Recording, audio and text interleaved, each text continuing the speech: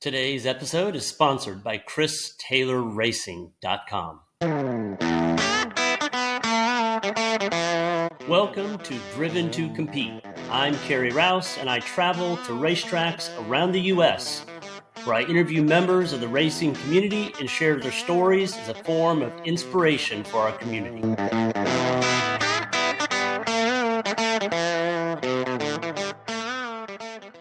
I am here today with Mike Skeen. I originally met Mike at a BMW CCA racing event at VIR maybe 3 or 4 weeks ago. Super nice guy, incredible driver. I think I had 4 or 5 people in the paddock saying I had to talk to you. And I know we got a little chance to talk there, but I'm glad we got more of an opportunity here so we can share a little bit about your story. So you do a lot of things with the racing community right now. So tell everybody a little bit about what team you're on, what things you're doing, what's going on for you right now. So this year I'm driving for Team Korthoff Motorsports in IMSA. That's in a Mercedes AMG GT3 in the GTD class. I co-drive with Mick Grenier over there, and then I do some TA2 races this year on a part-time basis when it fits between the IMSA races for Peterson Racing, and then I do a ton of coaching for different customers and all sorts of different series, and privateer guys at track days and all kinds of stuff. I was just at the Radical Cup race at Barber this weekend, and going to Watkins this weekend. All over the place, all the time, lots of tracks. Very busy moving around, coaching guys, but it's a good time. Cool. On the racing that you're doing, can you tell a little bit more about? In terms of when you're coaching, do you coach anybody on any type of discipline, or is it just road racing? Yeah, pretty much just road racing. There have been occasions where I've done some other types of racing, but certainly the road racing and more GT car stuff is my specialty.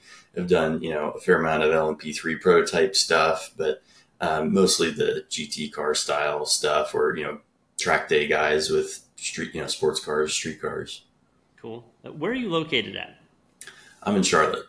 You're in Charlotte, but you get everywhere. Yeah, go all over the place. Yeah. So tell me a little bit about how all of this started for you. How did you start first dipping your toes into anything related to racing? As a little kid, I was all about it. My dad was a car guy, not like in the industry. He's in the Navy at the time, and he and his dad were both, just car nuts and loved it. And my dad got into BMW Club right, before I was around, and so I would just, love all that stuff and want to be in the garage working on stuff, and got a go-kart early on for Christmas one year and played around the neighborhood driving that. And my dad actually started racing karts right before I was old enough to do it. So I was following him to the track and working on his kart in the garage and stuff and getting, a taste of it there. And then also, just driving his kart, and he had, through him and, some guys we knew at the track, they had kids that had racing karts. And so I got to drive theirs some, and quickly decided that was something I wanted to do, and started doing like organized karting when I was 10, did a few years of that. And then we moved pretty close to VIR, and I started doing some track days when I was like 17, and just all snowballed from there. I built a NASA Spec 30 car when I was like 19, maybe 20, something like that, and did a couple years of that, and just was all in. Anything I could find that would be an opportunity to do more racing or higher level racing, I was going after it. And so just found my way into doing some driving for other guys in bigger cars and bigger series, and did some Trans Am, and that was 2009, my first year doing some Trans Am races, and made some good impressions on people in the paddock, and found more opportunities doing that. And from there, World Challenge, and just all kept snowballing from there. So when would you say was there was a transition from, for me, I love racing, but I don't make money. I spend money. So, at what point would you say in your career, your timeline, where you felt like you transitioned from you're only spending money to where now you're making it either by getting opportunities for rides or you're coaching folks? Yeah. Well, I started coaching folks pretty early, kind of informally. I was doing a lot of instruction and stuff at track days, and that kind of taught me how to teach or how to, tell people what I was doing. And so from there, it kind of grew as I was doing more of the NASA Spec E30 stuff and doing really well there. There were other guys in that class that wanted, help. And so I started doing some kind of formal coaching there, I guess. And along the same timeline, I was doing some, racing school instruction stuff and manufacturer ride and drive programs. So doing like the AMG school back then. And so I guess it was around there, like right after high school, I did a year at Georgia Tech in college and was like trying to do both, trying to do racing and school, and was spending so much time on the racing and trying to be at the racetrack on weekends and stuff, wasn't putting everything into the school stuff. And so after that first year, I was like, well, I'm just going to give it all I got in the racing thing right now and see if I can make it work, and I can always come back to school. And so got an opportunity to, do more like professional instruction there. And got a gig with the Richard Petty driving experience, doing not their stock car program, but they were managing the AMG and a couple other brands of ride and drive programs there. So started spending more time and I guess making it more of a living doing it then and making it more professional, and just started finding also more private clients to do track day instruction and stuff with. So I guess that was kind of the point where I had to make it, start making a little bit of money and do something. And also found, some sponsors covering my NASA racing and stuff like that. So that's where it kind of started to turn the corner. Cool. Yeah. So just, within 1 year of college, about that time is when you made that transition. So that's fantastic. So now, what's a given week look for you like? I mean, are you on the track every single day or close to it? Not quite every single day, but many days a week. Yeah. I would say on average, I'm kind of home like Monday, Tuesday, Wednesday, and then go to a racetrack Thursday to Sunday or something like that. It varies a lot. Like this coming week, I'm going to be on track Wednesday, Thursday, and then back and actually have a weekend off, which is unusual during the year. But and especially, until the fall, like all the way through the summer, it's, basically every weekend I'm pretty much gone. But yeah, I would say, something like 3 to 5 days a week, I'm somewhere at some racetrack doing something. Gotcha. Now, when you do your coaching, can you do that remotely or virtually with your clients, or does it all need to be in person? We can do some. Yeah. So most of what I do is in person. There are some customers that I have that will send me videos and I'll review them and send them back some commentary. And now there is a little bit more, the technology capable to do live stuff, but a lot of these racetracks also don't have great data. So, trying to do live streams and stuff can be problematic. But certainly, same day turnaround or, similar for like sending me video and I'll try to review it and send it back. Or, sometimes just after the weekend, they'll send me something and I'll get it back to them in a week or two. But yeah, so there's the possibility of doing remote coaching stuff, but I don't do as much of that as I do in person. Yep. So I know when we talked last, you told me some things that blew my mind. One about Pikes Peak and the Baja 1000. So tell me a little bit about each of those. Yeah, so I think Baja was first for me. When I was in World Challenge, starting from 2010, the sponsor we had there on the car in World Challenge, we had Krager and Hawk Brakes, but the parent company was Carlisle, and they owned some off-road tire companies and stuff. So there was this crossover where they were supporting some off-road teams, and a few people, from the company were going over there and doing the Baja stuff and asked if I'd want to join. I was all about it. So got the chance to do it 2 years in a row.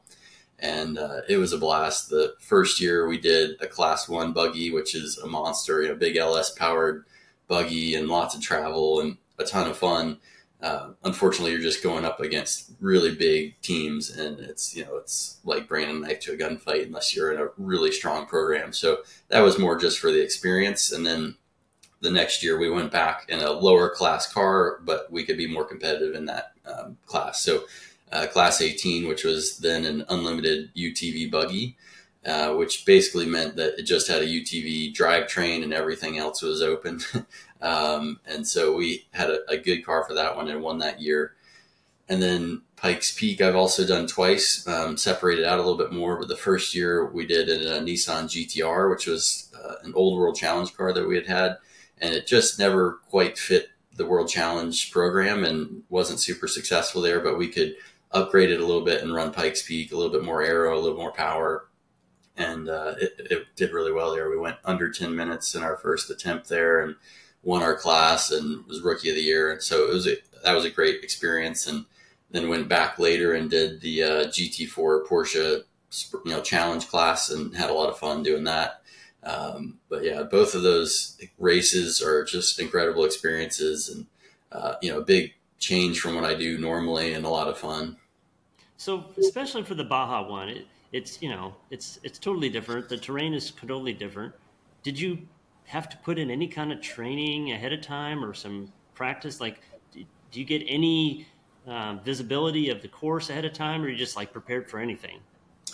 You kind of have to be prepared for anything. We did go down like maybe a week in advance and do some pre-running and see some of our sections of the course. We didn't get to run every mile, but did get to see a fair amount of the course that we'd be doing.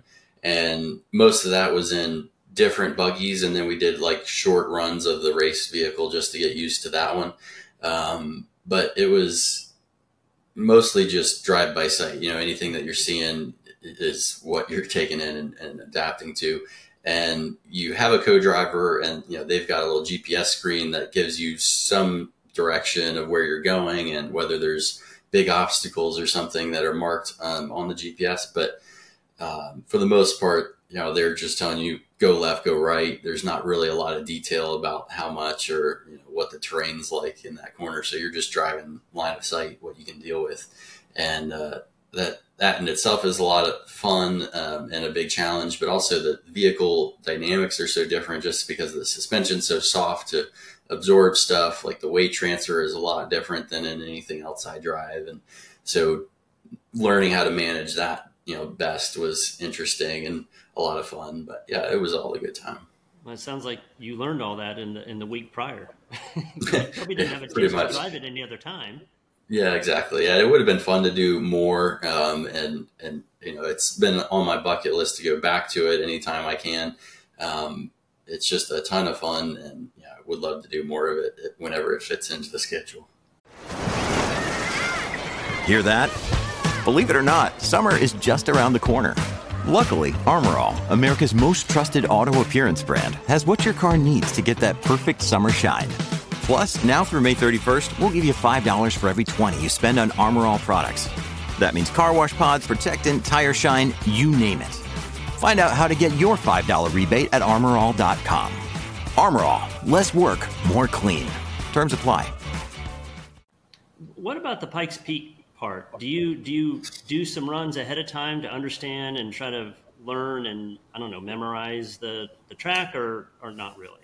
Yeah, so that one's tough because there aren't that many opportunities to get up there and run it at speed. Obviously, you can go up there anytime and just drive up at 20 miles an hour in a streetcar, but it's not quite the same, and you don't get the line of sight the same because you're not going over the center line of the road and stuff. So you can put eyes on it at slow speed and see it, which you do, many times that race week or whatever. We actually had gone up a couple months ahead of time and just driven it, in a rental car just to see it a little bit extra. But I did a lot of video review and would kind of, pick a good video like Sebastian Loeb's record run and just sit there and take notes, like rally style notes of, 6 left, 3 right, that kind of thing.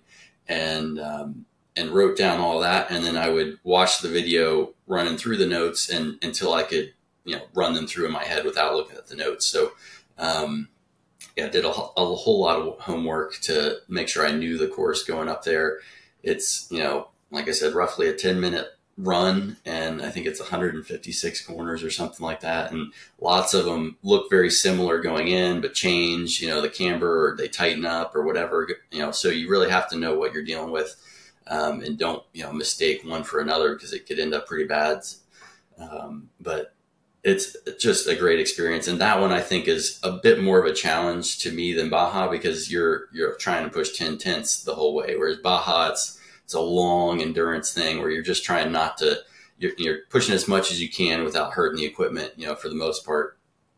So you're not like absolutely 10 tenths in the Baja stuff, but you're really trying to push for everything at Pikes Peak. So you mentioned a couple of these, bucket list.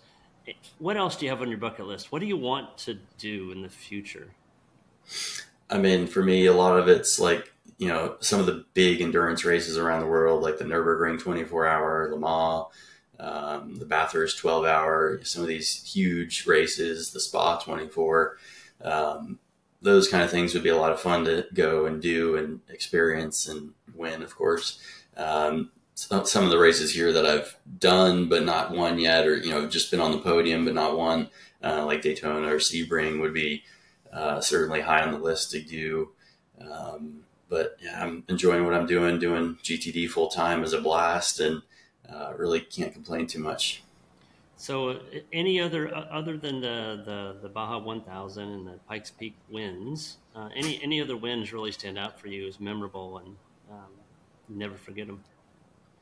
Yeah, I mean, certainly a lot of the World Challenge wins we had were amazing. I think 2014 we had a sweep at Road America, winning both races on the weekend with an Audi that was new to us that year. That was pretty special.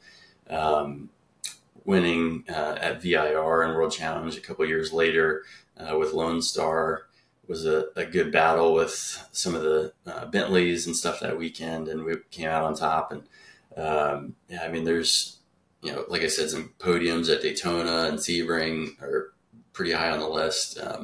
But definitely, would love to finish one of these out with a championship. Haven't done that yet in IMSA, and won the TA2 championship back in 2020. That was a pretty big one for me. Super competitive class over there. The racing's super tight, and so coming out on top there was big. Of all the different vehicles you've driven, is there one that you just enjoy the driving experience more than any other?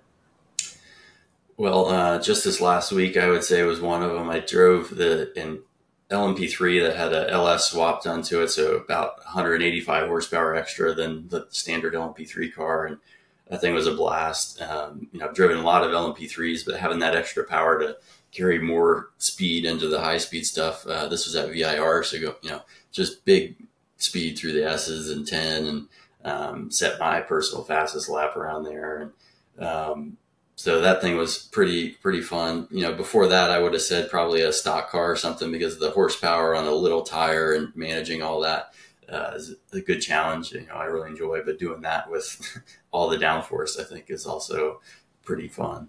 So I have to ask, what is your personal record at VIR? We did a 137 last week on the full course. So getting pretty close to the LMP1 record from a few years ago. We'll have some people listening to this, and they're not going to understand how that's possible. Yeah, I mean, just like as a little bit of a reference point, like a Porsche Cup car would do something like a minute 48 or minute 50, something like that, and most people would consider a fast time anything under 2 minutes, and so to do a minute 37 is hauling the mail. That's incredible. What about, let's say you started really young in go-karts, and let's say somebody's past the go-karting age or what have you. How would you suggest people kind of dip their feet in to get an understanding of racing, to see if they may want to do it? I think the big thing is to find a class in your area that is super competitive. So, it doesn't really matter what the car is. Obviously everybody's got different budgets in mind about what's an appropriate amount of money to spend. But, whether it's Spec Miata or Spec E46 or, whatever class or racing organization you want to be around and with, and, the people that you like or whatever, pick a car where there's lots of different cars in the class. They always have a good car count, and that's what pushes people to go faster. It really doesn't matter what the car is. It just matters that there's a high level of competition, and that pushes everybody to get more out of themselves. And that's how you learn the racecraft and the car control to really maximize everything. And once you get a good baseline and something like that, you can take that skill set anywhere and drive faster cars and whatever your goal is. But I always adjust something like that. Spec Miata, Spec E46, Spec E30. Those spec classes really bring out the talent. So they bring out the talent, but that's the other thing is the cars are such that it's not just the car that makes the difference. It's really the driver that makes the difference, which is really kind of the definition of a competitive group, right? Yeah. And, some of those classes, the cars have more adjustability or less. And so you can also get into, the driver that sets it up the best or, manages how they set up the tire better, whatever. Or some of them are more, kind of funneled down into one setup that's effective. Like Spec E30, you can't do a whole lot to the car to make it different than any others. A few of them you can do more, and like TA2 is basically a spec class, but there's a lot more variation in how you can set up a car, how you manage a tire, all that. So there's a lot of different levels, and but if you're just purely talking about how to get a car around a track, Spec E30 or Spec Miata, something in the the slower categories usually is what is just purely driver focus. Got it. Well, I wanted to make sure you get a chance to shout out to any of your sponsors, and then also let's make sure people know exactly how to get a hold of you. Anybody can go to mikeskeen.com or my YouTube channel. Look for Mike Skeen Racing on basically any of the social media platforms and find me there. And of course, big thanks to Team Korthoff Motorsports and AMG for the GTD program, and hopefully we'll have some more sponsors to show off there pretty soon. Awesome. Mike, thank you so much. I really appreciate your time. I can't wait to get this out to share it with folks. Thank you. Thanks for having me. I want to thank you for listening to Driven to Compete. It's been a pleasure sharing this episode, and I hope we've provided some inspiration and entertainment along the way. If you like the content, please share and like, but I have one ask for everyone listening. I would appreciate more than anything to add you to my weekly newsletter. Simply visit my website, driventocompete.com, and you'll see a form to get on my newsletter where I share exclusive content and give away swag.